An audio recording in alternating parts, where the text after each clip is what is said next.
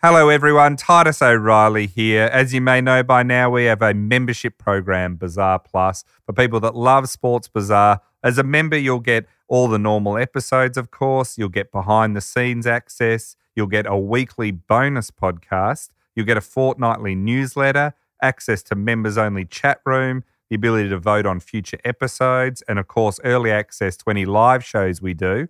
And it's very easy to join. Just go to the link in the show notes for this podcast or go to bazaarplus.com. That's Bazaar Plus, our membership program. We'd love to have you on board. It's Sports Bazaar. I'm going to kick back and enjoy this. Some of these stories you would say that cannot be true. The hunt for the weirdest. It's a real rollercoaster ride, this one, isn't it? It makes Game of Thrones look like a sitcom. Strangest. Hang on. He's on another level. What are you doing? There's a lot of our stories that start with someone fleeing moneylenders. Most unbelievable. This is a car crash. Stories to ever occur. I'll stop this right now. It's just carnage. That is the densest bit of mayhem. So many subplots in this story. In the world of sport. I think we're learning that embarrassment is not something. Sports Bazaar. A naked fan ran onto the field and slid into second base. You know, I don't drink water. I cannot stand drinking water. I am the president of everybody. I am the president of the whole FIFA. Opened his mouth and a sparrow flew out. It's time for the leaders of the hunt. It's really simple. Get there early, get the good back. It's Titus O'Reilly and Mick Malloy. Well, hello everyone and welcome back to the latest edition of Sports Bazaar with myself, Mick Malloy. And of course, as always, doing the mighty work, the background, the research, the heavy lifting, Titus O'Reilly. How are you, Titus? I'm very well. All right, you look pretty happy with yourself. What are you bringing to the table? Well, I'm excited about this one because this is a true odyssey. This is going to So we're going on an adventure. We're going on an adventure. A road trip. It's going to take us interesting places. All right. And this is a person who has had an enormous effect on sport right up to this day, but most people would never have heard of him. Okay, sure. So the guy's name is George Lewis Rickard. His nickname becomes Tex, so he's known as Tex Rickard for most of his life. All right. So not a sportsman?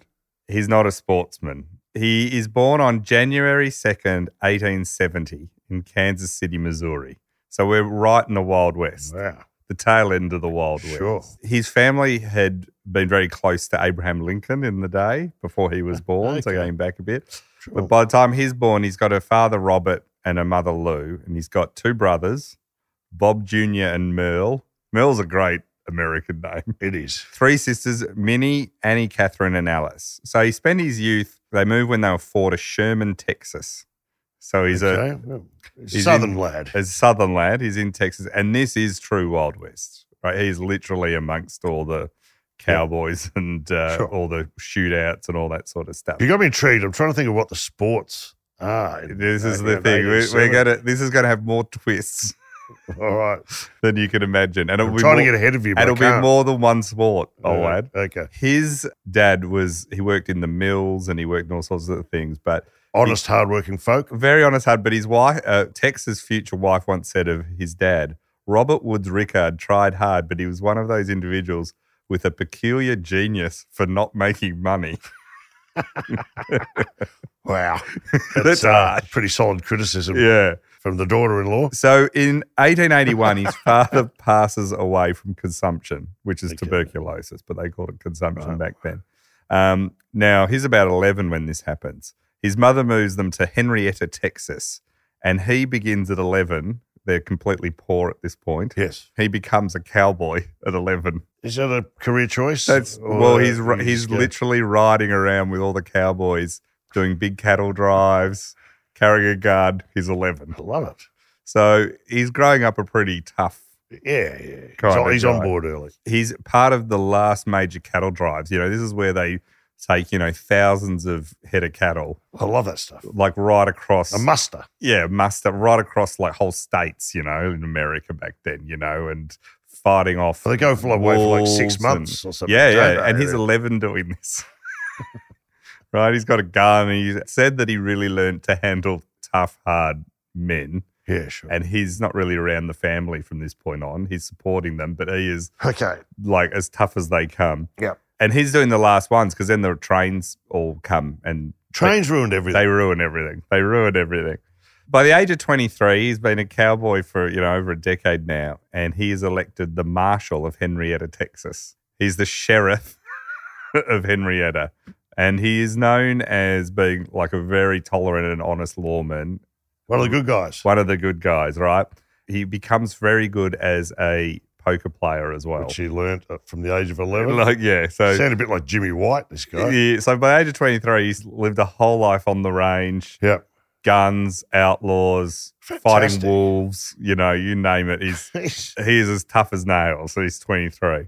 And that's, as sheriff, he becomes known as Tex. That's where he picks up the nickname. Tex. It's not the most imaginative nickname. No, but, there's some great nicknames coming up in this story Right. that you are going to really like. He then falls in love with the daughter of Henrietta's physician, Dr. Samuel Ginn. She's 19, he's 23. Leona Viola is her name. And her dad, who's a doctor, he says, "Can I marry your daughter? I intend to." And the doctor says no. No Tex. And the reason why is he said she's in terrible health. I don't think she's going to have long. So she was thinking of him. Marry. Yeah, Don't the dad's thinking of him, saying, look. But he says, no, I want to go ahead, and he marries her anyway. And they're very happy. Within a few months, she announces she's pregnant, but they find out she's also got incurable tuberculosis. So This is not your cheeriest story so far. You're not off to a flyer. People are dying of consumption. there's a lot in this tuberculosis. era. You can't get through any stories. There's going to be highs and lows all the way through. I said it was an odyssey. A son's born, Curtis, in 1895. And then she dies just a month afterwards, and she'd only just turned 20. And then 2 months after the mum's dead, Curtis dies as well. Oh, for God's sake. So it's right, 1895. He is suddenly lost his wife and child, and he thinks, Yeah. I got to get out of here. He needs to go on another So Mustang. he does more than that. He decides in November of 1895, he and a friend, Will Slack, they board a boat and decide we're heading to Alaska. And this From is Texas. from Texas. We're going to Alaska. Okay, they're getting out of the joint. And you got to remember, it's not like you jump on a plane, right? No, you got to get there. And they go there because they hear that there could be gold up there. So this is all the gold rushes. So he decides, I'm going to head up and go to Alaska. So he goes up, and he's heading up to Alaska and Canada, the Yukon area. Sure. It's not really that defined at this point who owns what. To get there, you have to go over the Chilkoot Pass, which is literally like a 3,535-foot mountain. It's a true summit. You have to climb over the mountain, basically. Why is he doing this? Because he hears there's gold there. And I think he's a bit driven like, I just want to get away from Texas. Trying to stay and busy. I want to be busy. They were having to carry all their food and their packs. Like he's literally like exploring. At one point, they arrive at Lake Bennett, and then to get to where they're going, they then have to wait until the river thaws, and then they have to build their own boat. He hasn't thought this through. Sounds like one of those reality shows. Exactly, right? He has to build their own boat. Then they have to travel through rapids and float about 550 miles to their destination. When Will Slack, his friend, arrives at the boat building stage, he became delirious, sold all his provisions to other people, and then decided to just go home. So he's like, He'd out. had enough. He'd had enough. Wait it, check, please. So then Rickard has to do the rest of it himself. He What do they says, make the boat out of? just they have to cut down trees and everything. Like this is true Like frontier. a boat or a canoe? Just a canoe, hollow out a log. Well, I imagine they do something like that, but this is like a true like frontiersman sort Right. of stuff. He says that this was the most coldest and most difficult task of his entire life when doing it. And he said it made it very tough. But along the way, he found a brotherhood of like men he really liked. And this is where the nicknames come in. So Okay. here are some of the men he met. Sure. Swiftwater Bill. Yes, I like that. All right. Try this one. Deep Hole Johnson. It could be a number of things. You don't want to ask Deep Hole Johnson how he got his name. No, you don't. Now, you certainly don't want to ask this guy how he got his name. Ham Grease Jimmy. Yeah, he'd be a good match for Deep Hole Johnson. Oh. And can I put this forward as something that you might even want to consider taking on? The Chills and Fever Kid. Wow. That's another one. And there'll be a background story to all those names. Well, also, and a lot of them apparently are like on the run for things, right? This is like the true, like it's up in Canada's Yukon and Alaska. It's more than the Wild West because it's so hard to get there, right? If you're up there, you're running from something. Can I say those nicknames? It's like the American Indian equivalent of their names, which kind of describes something about, yeah, that's right. And when you get Ham Grease Jimmy, what did someone see you do?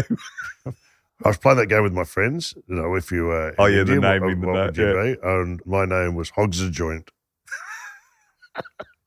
That's the name given to me. That's my tribal name.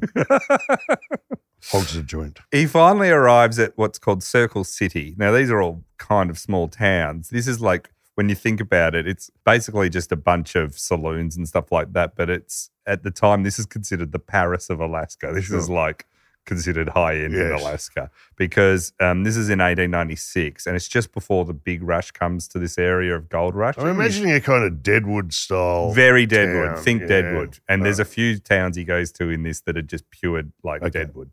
He's got there before the big rush gets there of people looking for gold because this is all the Klondike gold strike area. So it's got a population of 1,200. It's got 2 theatres, 8 dance halls and 28 saloons. I was going to say, a lot of swinging doors, I reckon, in this town. Yeah. And 3 pianolas. So there was a place, Sam Bonifield's Bank Saloon and Gambling House, which was one of the big ones, and it was the largest saloon. And Rickard goes and says, can I deal cards? And then later on he actually means enough money to set up a gambling shack of his own, but he loses it on a card game. Idiot. So his word comes through, though, that there's a gold strike upriver and he takes off. So the town goes from having 28 saloons to no one's there anymore. Because it doesn't take much to get people motivated, does it? This is what happens. A whiff of some gold up the road and you're on. Gold rushes just mean like one town can be huge overnight and then suddenly no one's there. It's a ghost town. And this keeps happening at this time. So he arrives in a place called Dawson City and he buys a half interest in 3 Below Bonanza. These are mining rights to land. Right. So he's speculating. Now, a lot of people make a fortune. You never mine. You just buy a plot of land and then sell it to the next guy for a profit. So sublet it. Or sell it completely but for a profit. So he keeps speculating. He makes a bit of money there. He then opens with a new partner called Harry Ash. He opens a new saloon called the Northern Saloon. And the Northern Saloon becomes something he'll move from town to town and buy a place but keep calling it the Northern Saloon. So there's a lot of Northern saloons. It was the only one known in town to be fair. It was the only one that wasn't cheating. So he gets, as a former lawman, and he's a very straight shooter. I like his style. People come again. After one night of gambling, though, Rickard and Ash lose the Northern. Is he gambling? Where's he gambling? He's generally at other places playing poker, and they literally putting the hotel on a round of cards. Good on him. It says, without breathing a word of his loss, Rickard doesn't go damn it or anything. He just loses it, looks at the rest of the table and goes, gentlemen, gets up, walks out of the saloon, walks down the road, goes to Swiftwater Bill's Monte Carlo saloon and says, can I get a job here? He goes, sure. Yeah. He picks himself up. He loses big and he wins big. At the Monte Carlo, he meets a woman called Blanche Lamont. Okay. She sounds exotic? She is exotic. She's 19. She left San Francisco and has gone all the way to Alaska. Okay. There's a lot of women living in Alaska. They tend to be on the most like sex workers as the majority of them, and entertainers, singers. Vaudevillian. Yeah, a lot of that. Vaudeville, all that sort of stuff. So there's a variety of them. A lot of the upstairs girls. Yeah, and they're interesting women because to do that in this time, you have to kind of be tough and and she was apparently pursued by everyone. But anyway, Rickard and her hook up. But one night, Blanche was with Rickard, and this is in 1898, and he notices this dark-haired actress and singer named Marie who arrives in the town as part of a theatrical group, and he's like captivated by her, and they start chatting, and Blanche is completely furious. She says, you belong to me, and realises that she's lost him. So she hooks up with another lover, C.B. Heath. Alias is the Hobo Kid. And he's a criminal on the run from the law in the United States. Hobo Kid. Can I have another nickname? No, you're the Hobo Kid. So she takes off to Nome, which is another town that's about to blow up, and they leave there. They set up a gambling house called Kids Club. Right. Okay. after the hobo kid. Rickard, who's Marie, says, I've got plans too. I'm going to Nome. So he's suddenly gone, well, I'm stuck here. Right. I'm in Dawson City. Everyone else is heading to Nome. So she takes off too. So he's by himself. This is when sport enters his life. One night, there's a guy called Frank Slavin. Now, he's a former heavyweight boxer Right. from Australia. Okay. He trained, Do you ever fight young Griffo? well, isn't it? He trained in the gym owned in Sydney, the Iron Pot, owned by Larry Foley. Yes. Happy as Larry Happy as Foley, Larry. the guy that trained young Griffo. Oh, wow. So he Small knew- world. He knew young Griffo, right? Young Yeah. Griffo features slightly in this story. So Frank Slavin's been a heavyweight boxer, but he's also a bit of an adventurer. He's chasing gold rushes all around the world after this. He's in the Klondike looking for gold, and he lands in Dawson City. And one evening at the Monte Carlo, Slavin is really drunk, and a local bully, who's Bill Hoffman, they get in a fight, right? They've drunk Yes. too much. And they get into a big brawl. And Rickard and his co-worker, Wilson Misner, they break up the fight.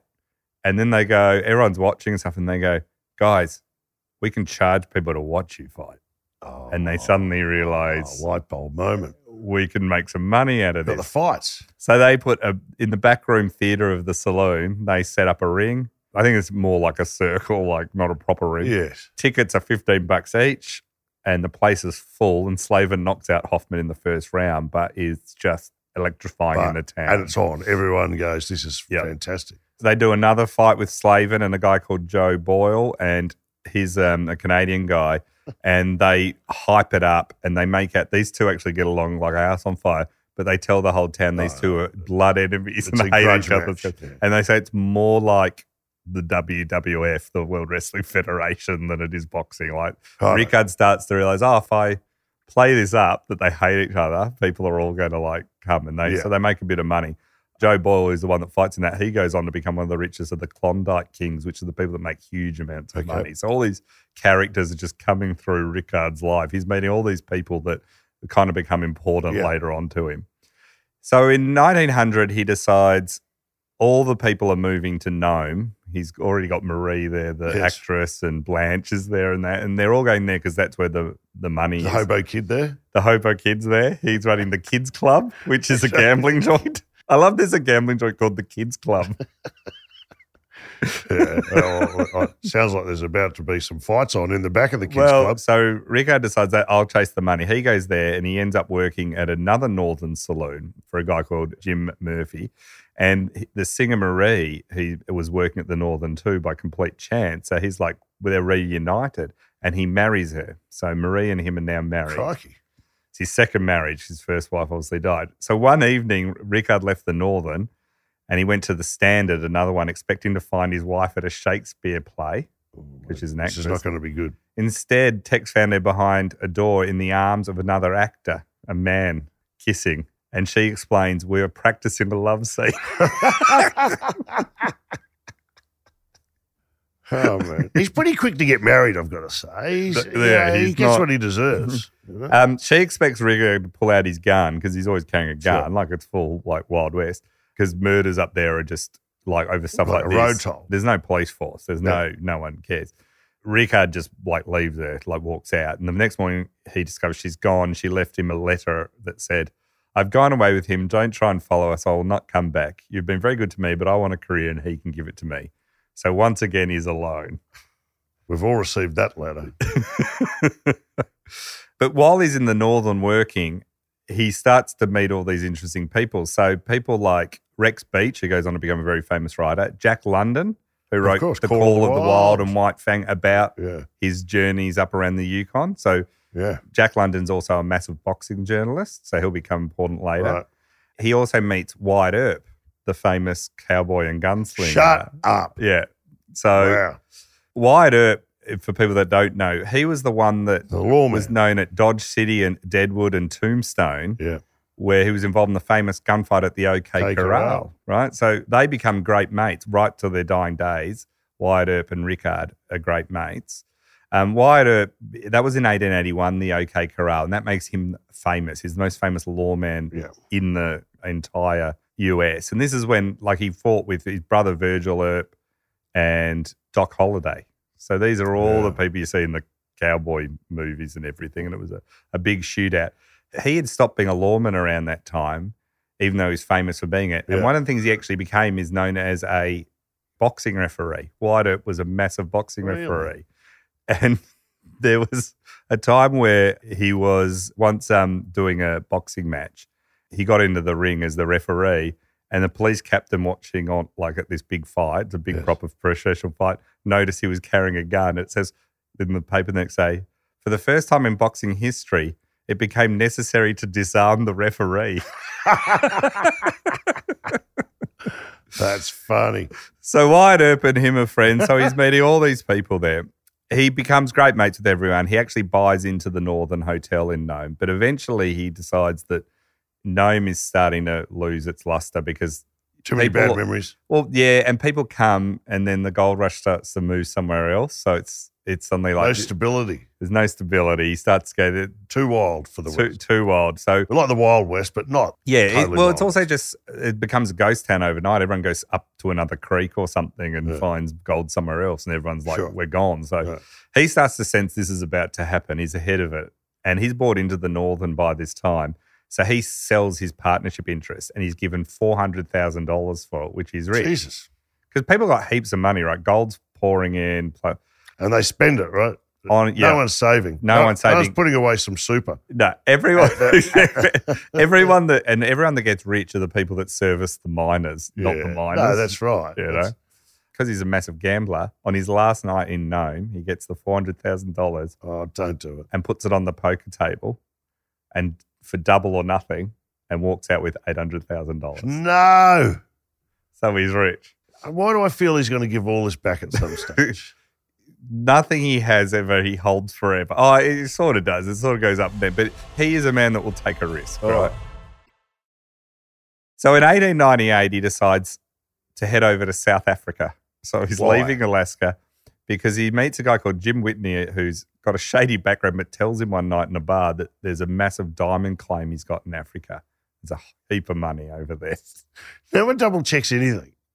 A whisper in a pub is enough to make you pack your bags and change your life. Yeah.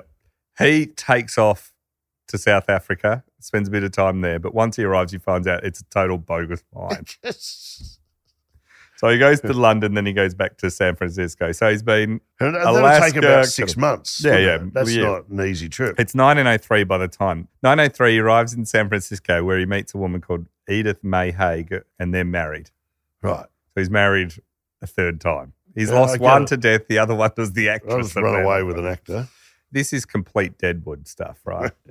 By the sort of early 1900s, in the Nevada desert, it's starting to pull people in away from the Klondike as the new gold rush area. So this is Nevada. Right. Okay. And so 100 people are setting up in a mining town called Goldfield, and then the rush starts. So Goldfield goes from this tiny town to suddenly it's gone from having when Tex starts there, it's got a few hundred. About a year later, it's got 15,000 people living there, and money is pouring in, right? And he is running a hotel and pub. He's just making a fortune. Fantastic. Right? Good on him. At the same time, but while this is happening, Goldfield becomes the biggest place in Nevada. Las Vegas is at the time a Mexican village. With barely anything. Meanwhile, no idea what it can become. Meanwhile, Goldfield's got 50 saloons, 4 banks, and its own stock exchange. Love it. Now Goldfield has 300 people living there these days. So that's how much it's changed. So I'm just glad it's still there. Yeah. He's running the Northern Saloon and Casino, and so he's making a huge amounts of money. He's setting up all different mining properties. He's selling things. He's holding gold for people. He's acting like a bank, basically, all this sort of stuff. His Northern Saloon, it's the most successful saloon in the entire West of America. It's got 14 gaming tables, 24 dealers, 8 bartenders work each 8-hour shift. The doors never close. Yes. Each man just pays himself $12 from the cash register after his shift. Often Virgil Earp, Wyatt Earp's brother, is running security. All right. It's a big operation. It's a big operation. Apparently, this becomes the most legendary place for gambling where there was no limit on how much you could bet. Crazy. And sometimes it would be $10,000 on the turn of a single card. So this is happening Unbelievable. all the time. He becomes known as really well. And at this point, they start to say, how do we put Goldfield on the map and bring more money in and bring more perspectives like advertise in and it, basically promote advertise it. it, promote the town. They turn to Rickard and go, what do you reckon? And he goes, well, I think a boxing match would be a good idea. Perfect.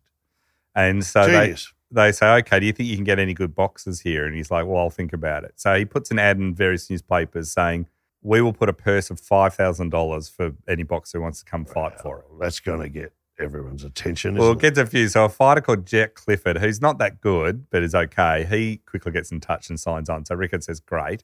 So then he starts to use him as bait to get another boxer. Yeah. So he puts him in the paper and says, who will $5,000 to fight Jack this Clifford. guy. Now, there's a guy called Oscar Matthew Battling Nelson. I'll fight him. I'll fight Battling. He'd begun boxing professionally at 14. Okay. He fought several times and it ended up with the lightweight title. And it was the white title because back then, not a lot of boxers would cross the colour line. So he would just get $1,000 just to show up in a town and say, hi, I'm here, and spar a bit, but he wouldn't even fight, right? And so he was currently traveling around Utah and he picks up a paper and he sees that you can earn $5,000 to fight Jack Clifford. So he doesn't even talk to his manager. He just telegrams Rickard and says, I'll do it. Yeah. I'll take, because he just thinks, this is easy money for me. I'll belt this guy and there's $5,000, right? Rickard then shows his genius as a promoter, and this is where we get a sense of what he is going to become, a promoter of sport. He telegrams back, your proposition of $5,000 guaranteed and $5,000 side bet, because Nelson says, I'll bet you $5,000 I'll win too, is accepted, but, he puts a but, because Rickard realises if he can get Battling Nelson, why doesn't he get someone bigger, right? Why is he having him fight someone that's, Jack Clifford, who's going to get, he thinks if I've got Nelson on the on the hook, why don't I try and line him up? And there's one fight that's eluded all promoters for years, right? And that was to have the white champion Battling Nelson take on a guy called Joe Gans, who was said to be the greatest fighting machine the world had ever known, sort of the official lightweight champion, but he was black. So people didn't recognize him. Now, Gans had fought young Griffo already at this point 3 times. Yeah. So this is where young Griffo comes in. He had beaten young Griffo 3 times. Really? He's one of the only people. That was towards the end of Griffo's. No, it was in the middle of it. Right. Gans said young Griffo was one of his toughest opponents ever, and it was very close. Yeah.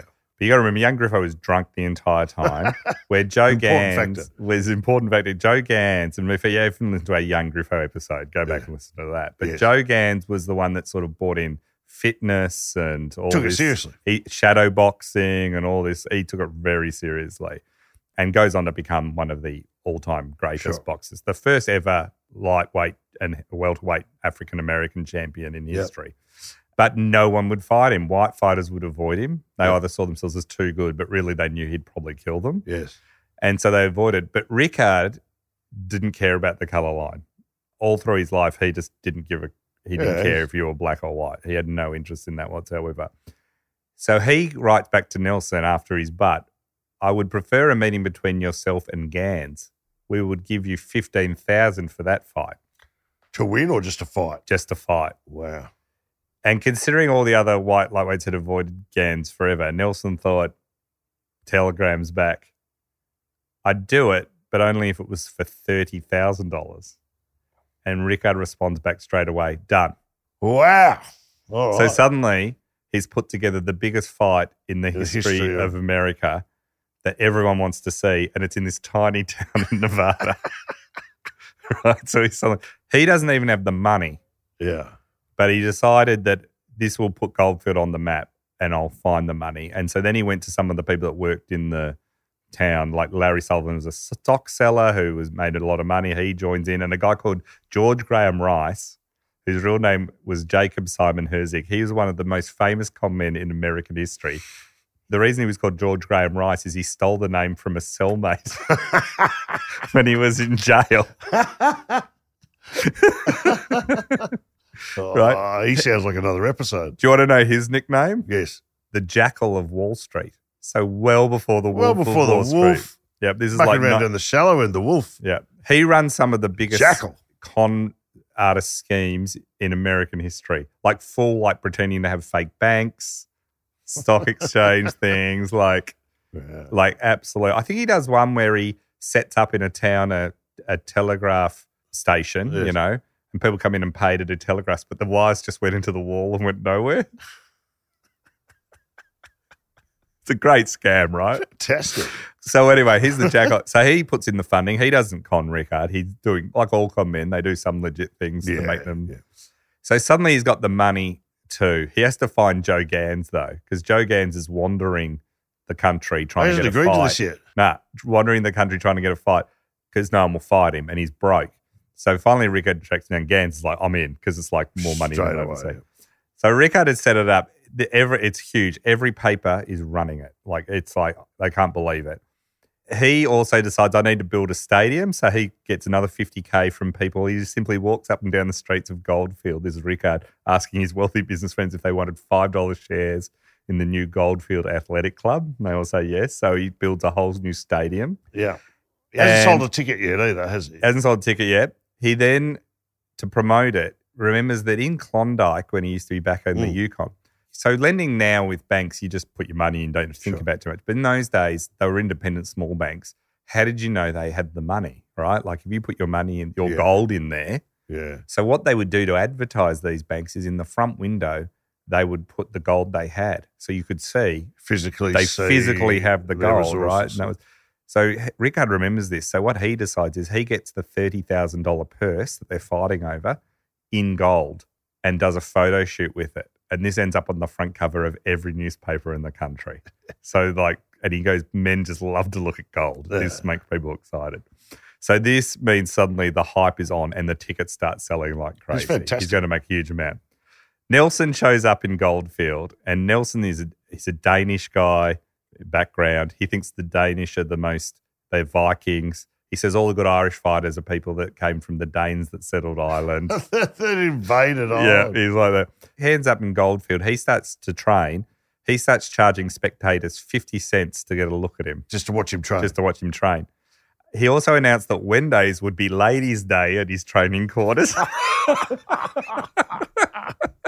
Fantastic. Ladies get in for free? Well, ladies get to come and watch him. He says, you can come watch me, and it's a day where the men won't be allowed in to watch, just the ladies. Oh, Jesus. That's got dodginess written I'm all over you. I'm onto you, Nelson. all over it, right? Now, this is kind of, it gives Tex an idea because which is kind of interesting because women are not allowed at boxing matches at this point in time. They've never been allowed in America. That's right. It's We just covered a bloke, that in your other. Yeah, it's just a blokey thing, boxing. right? Yeah, in America at the time. Rickard thinks, well, why don't we if we get the women in and women get into this sport, we're going to sell more tickets than ever before, right? That's right. Know, so he's like, so he announces women will be welcome at this event. This sends another wave of publicity right around the country. He's broken the colour line, so he set up a white and black box at a fight. He's got It's got $30,000 worth of gold. He's put in the front window. Yeah, and it's in this tiny town, and he's now announced women will be coming. The local ministers are not happy, the religious ministers. The Reverend James Byers, who's the pastor of the First Presbyterian Church of Goldfield, said, I will expel any woman who attends the prize flight from my flock. Oh, pardon me, Your Majesty. The more they weigh in, the more tickets sell. Suddenly women are flocking to come to this event, right? Yeah. And Rickard is just going, this is fantastic. One of the newspapers wrote, all the traditions of the sacredness of the ringside for males only will be broken on Labor Day, which is the day the fight's going to be held, when the majority of women in the camp will be in the arena to watch the fight. Great. Rickard says to the papers, already a large number of reservations have been made by women singly and by many of the prominent men of the camp for their wives. It is estimated that 300 women will be witnesses to the contest. The club is making special preparations to properly care for all women who attend. The arena will be filled by specially sworn-in officers who will see that nothing offensive is said or done. No one under the influence of liquor will be allowed within the gates, and the officers will be instructed to eject any man who in any way transgresses the rules laid down by the club for the protection and comfort of women. So he basically legitimizes boxing as a sport that anyone can come to. Yes. It's not going to be a rowdy. I'm a bit disappointed in the no alcohol. I was about to say, the minute I read that, I thought, I don't understand. They go hand in hand. I was at the boxing the other night. We went to the boxing. We saw Tyson Fury in the crowd where we went. And I didn't think it was that rowdy, though, was it? You know what I learned at the boxing? Yeah. This is my big hack. Go to the women's toilets. There's a queue no women a mile long for the blokes. For the blokes. If you're there, straight in, straight out. What percentage do you reckon? So this was a fight. We went to the fights in Melbourne the other night. 95, 96% men, wasn't it? I think so, yeah. I'm including the ring girls. Yeah. There was some great a festival of broken noses is what I call it. It is just one of the great atmospheric experiences, and it wouldn't be that vastly different to what you're describing here, I reckon. I mean, yeah, I think there's, but he starts to make it safe. Like it's a true, he moves boxing into being where it was just two blokes fighting with a big crowd of blokes all drinking and gambling. He makes it an entertainment spectacle. It's the first time ever it's a true. I might be a little old-fashioned on this one. We find all the time that you would just be more happier 200 years ago. Correct. So anyway, he posts 300 armed deputies at ringside to keep order. Wow. So everyone shows up in Goldfield. They have to park trains, carriages on the tracks for people to sleep in. So the population just explodes. Can they handle all the numbers? Yeah, they manage to. They make all these arrangements for accommodation and all that, but like literally it's like people from New York, San Francisco, LA, all Chicago are all coming to watch. The betting and gambling is like they're betting sheep. They're literally betting sheep nations on this, right?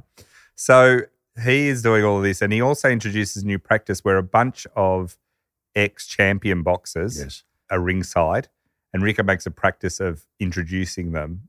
So, did he introduce that idea? This is where the idea. So at any boxing match, if there's a former world heavyweight champion or any champion in the crowd, they'll say, "Ladies and gentlemen, we'd like to acknowledge, Tyson Fury." That started with Rickard. Rickard came up with that. And this is the first boxing match that's ever happened at. So the fight starts, and it's on September 3rd, 1906, and it's at 3 o'clock in the afternoon, and the temperature had risen. It's outdoors. The temperature had risen to 100 degrees Fahrenheit or 38 degrees Celsius. Oh, that's hot. Tens of thousands of people here. In the stadium. Yeah, in the stadium. Rickard decides early on, this is aimed at people who can spend a lot of money for the seats. Sure. The seats are expensive, but people come because they want to gamble. So it's 38 degrees in the Nevada sun in the desert. And you got to remember, this is when there are no rounds go till someone can't fight anymore. Is this still the way? Still that, right? They got gloves, and it's Queen of Marquee rules. And you can't use weapons. That's gone. That's gone.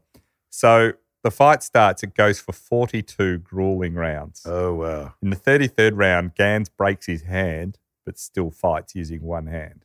Nelson gets frustrated in the 42nd round and hits Gans with a low blow and is disqualified, and Gans wins. Wow. And amazingly, the crowd, given this is an African-American beating a white guy, are very well behaved. And it becomes known as the great fight of the century and exceeds all expectations. And the fight's amazing. Now, the fight is filmed. Yep. You can watch footage of this. Really? Yeah, on YouTube. What year are we? It is 1906. Yeah. And is then sent to all the cinemas around the country. So everyone further sees promotion this for the town. And Rickard gets cut of those film receipts, right? This makes Tech Rickard and the sport into a new era. Suddenly boxing is not just like in back alleys and shape. It's like celebrity, big event. Mainstream. He makes a lot of money from doing it, right? This at the time this is finished, he is suddenly a new man. Once again, Rickard has problems because in 1907, a bust comes through and he loses almost all his money.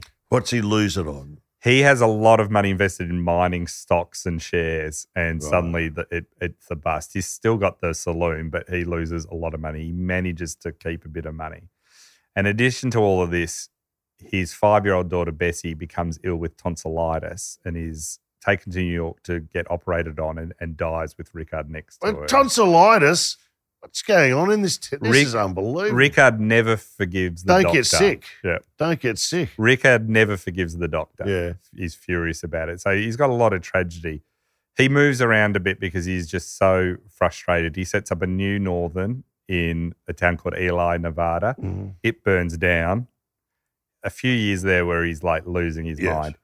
He then finds near 60 miles from Goldfield, a place called Pioneer City. They find rich iron ores, which he owns a lease on it, and it becomes worth a fortune. He's suddenly shipping 100 He's tons back. of days of ore at $100 per ton, and suddenly he's got the money.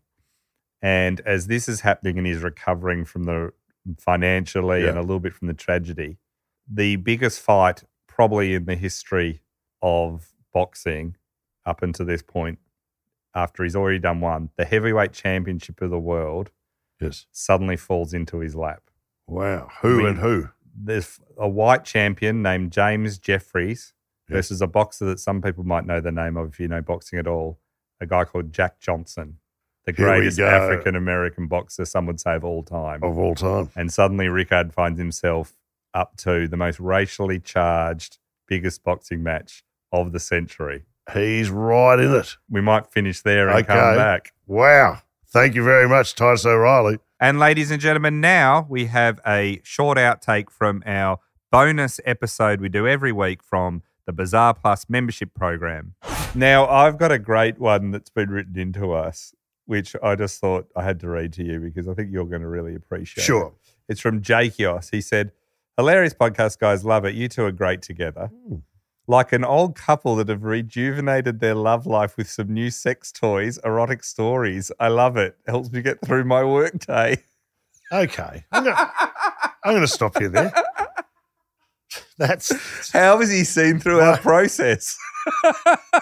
who's this guy? It says it's Can you cancel someone's membership? Is he a member? That's unbelievable. What's he up to? well, He's just ruined it. have we got our spark back? It's amazing. Like the odd couple, Yeah. the Now, Cagney and Lacey, you and I are exactly like Starsky and Hutch. Stay tuned for our up-to-date pop culture references. Like Milo and Otis.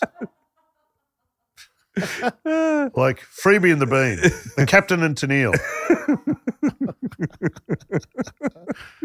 Lenny and Squiggy, Simon and Garfunkel. All right, I'm done.